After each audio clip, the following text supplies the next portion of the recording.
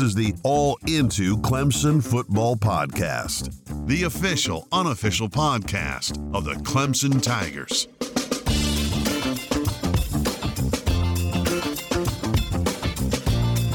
What's up, everybody? Briley here, and as I'm sure you know by now, I'm a former college football writer, and it's time for your Clemson football update for Friday, September 25th. Let's get started. Number 1. So, not sure anyone's thought of this, but how's it going to work this year if there's 5 power conferences and only 4 playoff spots? Anybody? Anybody else?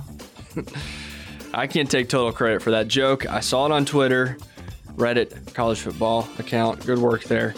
But that's right. The Pac-12 has decided as of last night that they didn't want to be left out of this party after all, and they will now play a 7-game conference-only slate beginning on November 6th. And yes, they will be eligible for the college football playoff. Realistically, this news doesn't affect Clemson in any tangible ways right off the bat. But just as when the Big Ten decided to also play this season, the more teams vying for a playoff spot means less room for error for the Tigers. Of course, that's not going to matter since the Tigers play in the ACC, and they're going to roll through everyone they played this year. Now, another piece of interesting news is that you could theoretically see a winless team play in a bowl game this year. Sounds super fun, right? Well, it's unlikely that you'll see a winless team play in a bowl game, but we could see a lot of teams that have terrible records playing in bowl games this year. The reason being is that the Football Oversight Committee announced its recommendation to waive the typical bowl game requirements for this season. This will help fill all the bowl game spots during the postseason.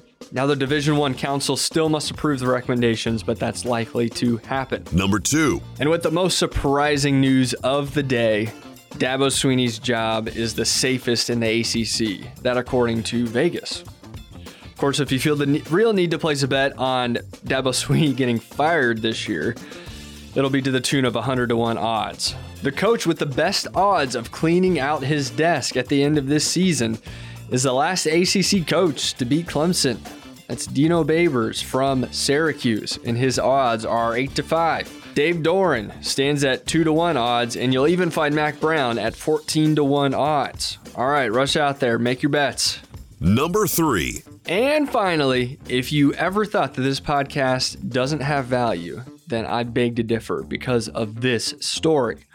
The NCAA National Coordinator of Officials, that's a mouthful, Steve Shaw, told SEC this morning that officials will now have the option of using a real whistle instead of the crappy electronic whistles they've been using for the first 2 weeks. Now listen, I very, very, very loudly ranted after the Wake Forest game that the electronic whistles are the worst because they just are. It's empirically obvious.